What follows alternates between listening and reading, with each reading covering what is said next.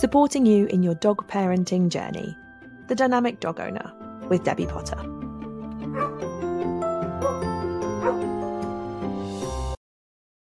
Hello and welcome to another edition of The Dynamic Dog Owner. Today we are carrying on with this series about my dogs and the different challenges I have overcome with them and the journeys I have been on, because as with everybody else, my dogs aren't perfect. They have many different challenging behaviours and I have learned an awful lot from having them. So today we're talking about Dave. So Dave is my current eldest dog, who is a black Labrador. He is 6 and he was my first puppy. So I had never had a puppy before. Growing up, we always had rescue dogs. My grandparents, my parents, my first dog were all rescues or rehomes. So we had never had a puppy. Didn't really know what to do with one. So naturally, I did make mistakes. Now, I think it's because every girl's dream is to have a puppy, right? You know, everyone would love a puppy in their life. So I remember asking my mum for a puppy and she was like, no, we're not having a puppy. No way. We rescue dogs and that's what we do. So first opportunity came along and it was my opportunity to get a puppy. One of the reasons I decided to get a puppy rather than rescue or rehome another dog was because my children were quite young. So my girls were 6 and 8, which I personally felt was too young to bring in a rescue rehome dog where I didn't know its past. My girls weren't old enough to think in a rational, level-headed way necessarily to be able to foresee issues with a rescue dog, or to be a little bit calmer and need to know how to manage different situations with a rescue, quite simply.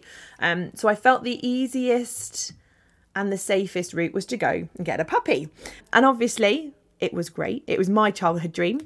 They got to live it. I was the grand age of 32 when we got our puppy. So I had to wait a little while, but I still got that childhood dream.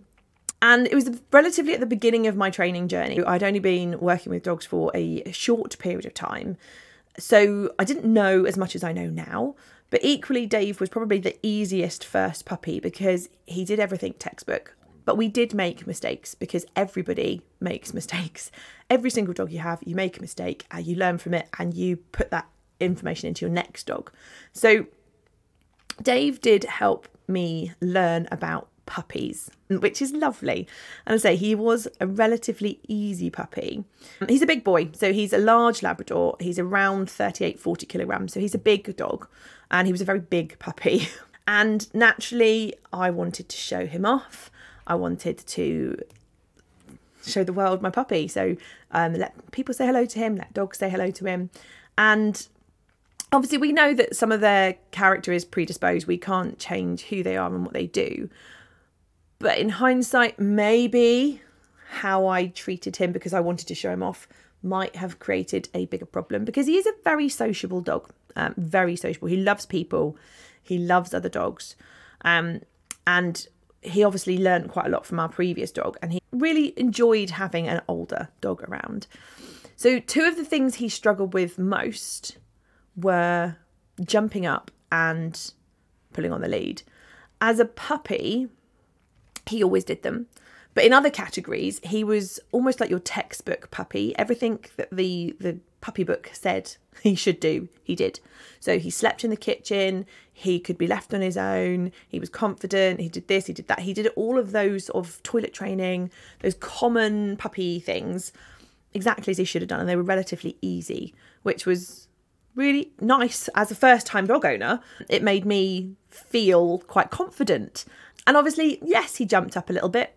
Puppies do. We worked on it. He pulled on the lead a little bit. Again, puppies do. We worked on it. But those 2 things stayed. They've always been his challenges until recently. Now he's matured.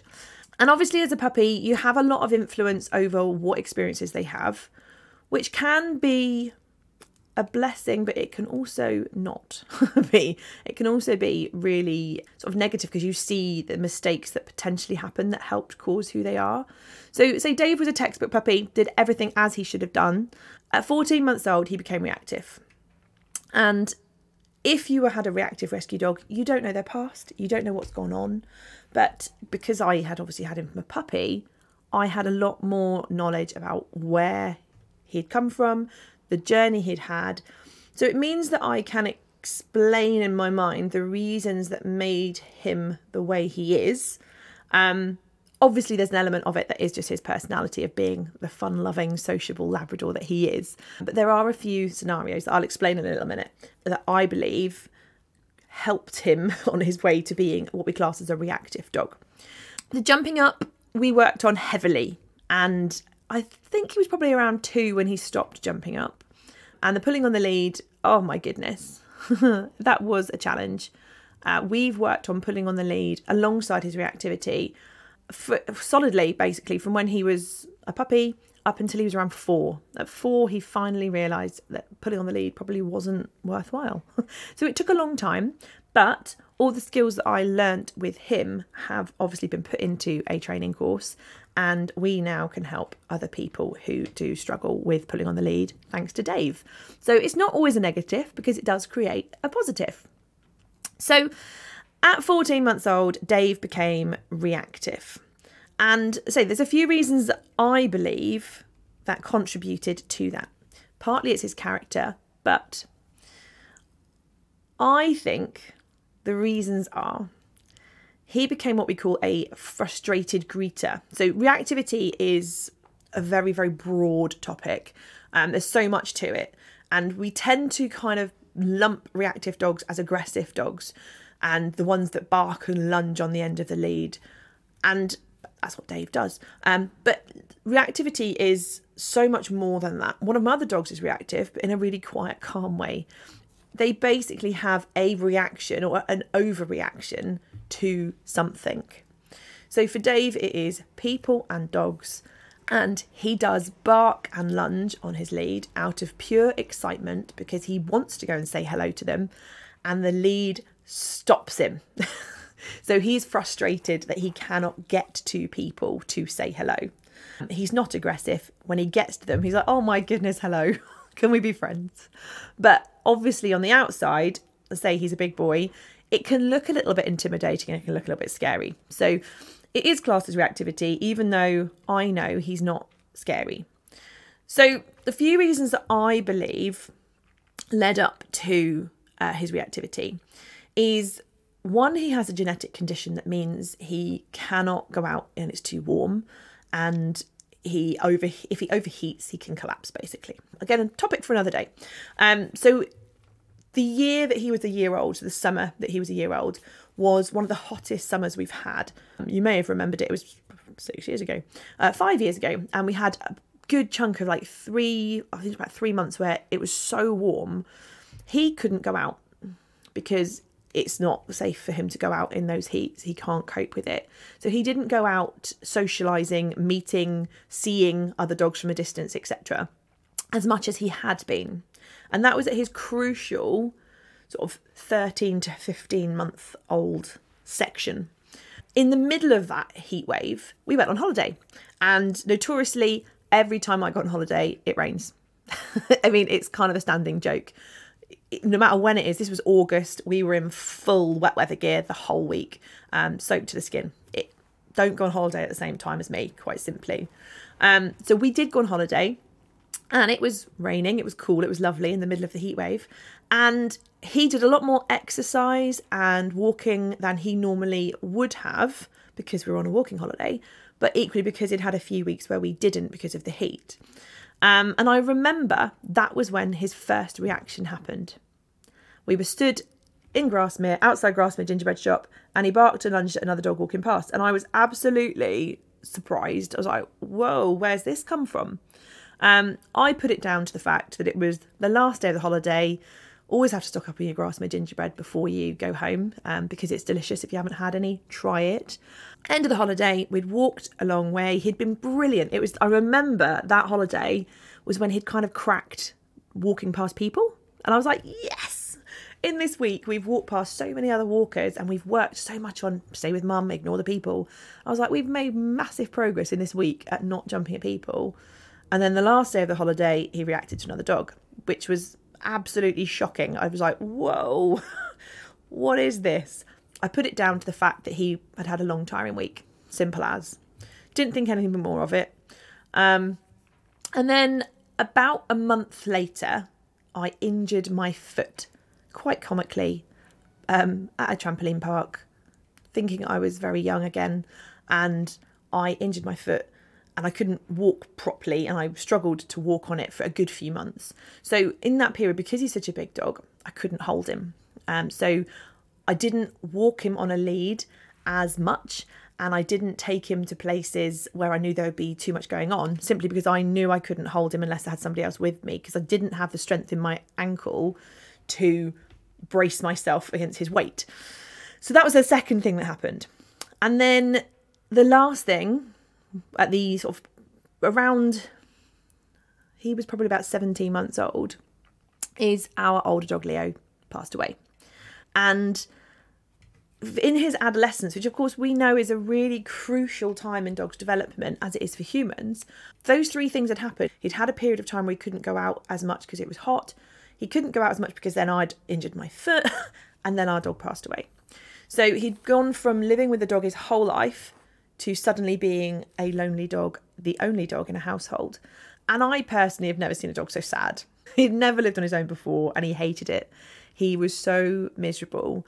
And you could see him like pining as if to say, well, I'm on my own. Where's the other dog? And then once a week, my mum would come around with her dog, and his face lit up and he was just the happiest dog because there was another dog around. So I don't know, because I can't ask my dog, but I kind of put these three events in the mix as to why he became a frustrated greeter. I could be completely wrong, but having a kind of insight as to why helps you understand, I think. So I might be wrong. They may have nothing to do with it, but in my mind, I think they play a part. This is why I think he became a reactive greeter, because he didn't get to see people. He then was craving canine company, and it was his adolescent period. Now, what happens when your dog suddenly becomes reactive is that you lose confidence. So I completely lost confidence. You feel embarrassed. You feel that people are looking at you, are watching you, are judging you. And it's really shit, quite frankly, because you then start to dread taking your dog out. Because you go, oh, what if I see someone I know? What if? And for me, maybe, I don't know, I'm assuming I find it a lot harder because people assume my dog's going to be well behaved because of my job. And I kind of say to people, well, that's like saying because you're a teacher, your kid's Einstein. It doesn't ring true. I think more often than not, now I know, I think people who work with dogs actually have more challenging dogs because the dogs seem to pick the people that they know are going to work with them. We'll move on to that with Rem in our next episode. But yeah, I felt really embarrassed taking him out. I felt that people were looking at me. I felt that people thought he was a bad dog, and he really wasn't. I knew that if you come over, he's just going to give you some love. But people obviously don't know that, which I totally get. You know, he's a big boy, and it is potentially scary having a big dog bark at you. If you understand canine body language, you will see that even now, his reactions when he does bark and lunge are not aggressive, because normally he's like tippy-tapping on his toes and his tail's wagging, and it's more of a sort of excited yippy bark rather than anything else. So it's completely different to an aggressive dog stance. But again, if you don't understand dog body language, you wouldn't know that. And I remember many times I've walked sort of through my close, that where I live, and the neighbour's going, oh, is he going to eat me? I'm like, oh, shut up. No, he's not going to eat you. He's just going to smother you with kisses. But it's really, really difficult, and it's really challenging. And this is where, with reactive dogs, majority of the, well, not majority, but half of the battle is yourself and your own mindset. Once you can shake off that, look, I'm doing the best I can with this situation, I'm doing the best for my dog, you actually don't worry about everybody else. But that's all about human mindset, which, as we know, plays a really big part in everything, not just dog training. So because of his reactivity and his need to be with another dog because of his grieving, we did get another dog. It wasn't the plan, but best laid plans and all that. We did get him another dog, a friend, sooner than we planned and sooner than we imagined. Again, I'll talk about REM and all the things and why we rushed into it potentially in his episode. But it did help Dave because it satisfied his need to be around dogs. And often, this goes for everything, we tend to try and take away what they need. And for example, if you didn't have a multi-dog household and you had a reactive dog, you tend to keep them away from other dogs. But then their desire to be with other dogs grows. So it's kind of a catch-22 situation. Because we had another dog in the house, it satisfied Dave's need. But he had then, at that point, nearly had a year of being reactive. So that was then something he did. It was a habit and a mindset he was in, and then we had to work very hard to undo it. And as a rule of thumb, obviously everyone's very different, but however long a behaviour has been practiced for, it takes twice as long to undo it. So a lot of Dave's journey was about managing his world so that he didn't have the opportunity to practice. So as I said, I was really embarrassed. I got to the point where I was so embarrassed, I didn't even bring him to our own classes because I felt like my clients would judge me and him.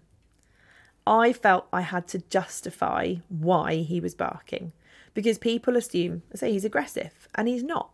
So walks became what were interesting and fun and enjoyable to be really stressful, and stressful for him, stressful for me. His was a excited, frustrated stress. Mine was a sort of emotional stress. So our way of tackling this was to build in a couple of rest days per week, days where he didn't go out. And that kind of fitted quite well with his over-exercise issue for his genetics. So we had probably 2 or 3 days a week where he didn't leave the house. He just was chilled in the garden, decompressing, doing fun things with us at home to lower his stress and arousal levels. And then when we did go out, we could keep our walks relatively controlled by using secure fields. So he had freedom and time to run and explore and be free. But then we adopted training walks where we wouldn't have a goal of going very far. We would just go somewhere where I knew dogs were under control, so on leads, and we could keep our distance and work on being far enough away that he could ignore them and start to change his mindset of what do I do when I see another dog. And we have been working on this ever since. So as I said, he's 6 now. So for 5 years, we've been working on his reactivity. It's not fixed. But will it ever be? Who knows? It's where I feel that secure dog fields or dog exercise fields are an absolute godsend for when you are working on a challenging behaviour, whether it be recall, reactivity, whatever. It gives you that safe space to just let your dog be, to relax, to be free, to let them have their exercise without worrying about anything, and where you can really just relax and not feel stressed about what's going to happen. Your dog gets a lovely chance to decompress. And obviously I'm really lucky that we have a dog walking field, so it's there, I can use it all the time. So he does get to have a lot of relaxed freedom. And then because while he's having his exercise, he's not coming into contact with so many other dogs, he's not practicing that reactivity that I don't want him to do. We then control where we go so that when he is around other dogs, he can successfully get it right. And then that's starting now at the grand age of 6. It's starting to transfer into everyday life, which is amazing. So I say I am in a lucky position, but wherever you live, there will be dog fields that you can hire. Make use of them because they are so beneficial when you have a dog that needs to just have quiet space without too many triggers coming into their world. Rest days, again, for me, are incredibly important. We're going to do an episode on just rest days. So if you've got any questions about what a rest day is, shout. And I'll make sure that's included in a future episode because rest days are really important. And for him, it obviously, again, helped him through that adolescent phase.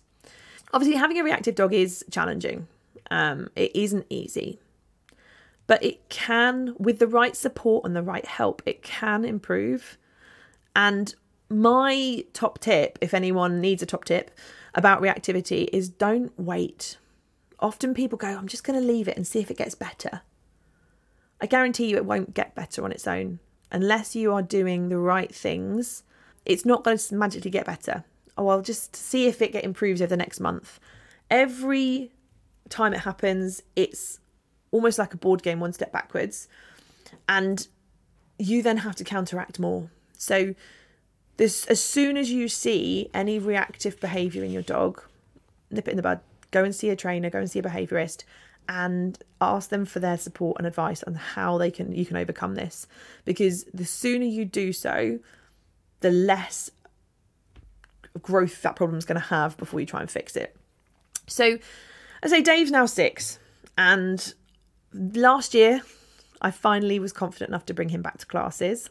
Yay! And he's done amazingly well. That maturity has come into play. All of the groundwork we've been doing for the last 4 years, or had been doing for the last 4 years, is now able to put him to practice. He's able to do it. Obviously, with maturity, we know dogs mellow a little bit. He can now manage his emotions. If another dog comes over to him, I know he's friendly. I mean, he does this really weird thing where he growls in excitement, which kind of puts people off when when other people come and meet him. Which is one reason I don't really let him interact with other dogs out and about unless they come into my space, because he has got his weird quirks, and if you don't understand them, and you assume he's a bad dog, because he gets really excited and he growls. He's always done it. When he smells a good smell, he growls in excitement. When he meets another dog, he growls in excitement, and it is purely just like almost like a cat purring, which is really strange. And I've never had a dog that's done it before, but he does. So he does that if a dog comes too close to him. It sounds a bit weird. I know what it's about. But he can now manage his frustration at a safe distance. 4 years ago, if a dog was out of reach, he would be pulling on the lead, desperately trying to get to them. Now, he just stands and watches them and gives them a little woof woof. You coming to say hi? And then it's more of an invitation, but he can then switch off and refocus back on what he was doing. At a distance, when dogs are up close, he can find it harder, but we know distance plays a really big part. But it's all about those small wins. This is where we say training is for life, not just for puppies, because this isn't something that has been fixed in a puppy class. This is something that we've been working on for, a good 5 years to improve. We've overcome a journey together. We've worked on strong foundations. We've learnt to understand each other, and we've had years to practice. Now, Dave might never be able to say hello politely and walk past another dog perfectly. Does that matter? No. He is still the happiest dog I know. He just is happy to be alive. He now doesn't jump at people. He now doesn't pull on the lead, and he can ignore dogs. So from where we were to where we are, massive, massive, massive improvement. Do I care that he is potentially still a little bit of a frustrated greeter reactive? Not at all. If anything, he has helped me learn to help other people in the same situation. But also I can use him as a wonderful learning tool for people. Big scary dogs are not actually big and scary. They're just communicating. And if it was a small dog doing the same thing, no one would mind. Other than that, Dave has actually been quite an easy dog because he does do everything textbook. And he's quite not lazy, that's the wrong word. He's easily satisfied. So he is quite happy just not having a walk for a day. He's like, I'll sleep. He's quite happy only having a very short walk. And equally, he's happy going on a long walk. So he's really easygoing and laid back. He's a lovely role model for my other dogs because he has a wonderful, considering he is a frustrated greeter, he has wonderful communication skills. He is very tolerant of other dogs. He listens to everything they say. He responds appropriately. He is very, very, very polite. Once the initial excitement of saying hello to a new dog has dispersed, then he has amazing communication skills. So that's my journey with Dave. We've obviously still got some journey to go. But I say we are entering into his twilight years, unfortunately, because I say he's not the healthiest of dogs. His genetic condition means we have to manage his exercise, and he is a little bit of a larger dog because he's a show Labrador and he's a big boy anyway. So he's not the healthiest of dogs. So we are entering into that next phase of his life where things can only get better, and he's an absolute joy to be around. So if you have got a reactive dog, just work on it. Find some support, find your tribe, find people that are going to help you. And it will get better with the right input and the right support for you and your dog. It will get better. So if you've got a reactive dog, share your picture on our Instagram. I'd love to see your reactive dogs, because there's a really bad misconception that reactive is bad, and it's not. Reactive dogs are sometimes just have the biggest emotions, and they are the loveliest, most friendliest dogs going once you get past that reactivity. Do head over to Instagram, YouTube, whatever listening platform you are on. There's a little follow button or a subscribe and a little bell icon. Click all of those, and that means you are going to be the first to hear about when the next episodes are released, so that you don't have to wait for me to remind you and say, hey, it's Tuesday, listen in. You'll automatically have a notification ping as soon as our episodes are released, and then you won't miss out on anything. So have a wonderful week, and I will catch up with you soon. Thank you for listening to The Dynamic Dog Owner with me, Debbie Potter. See you next time.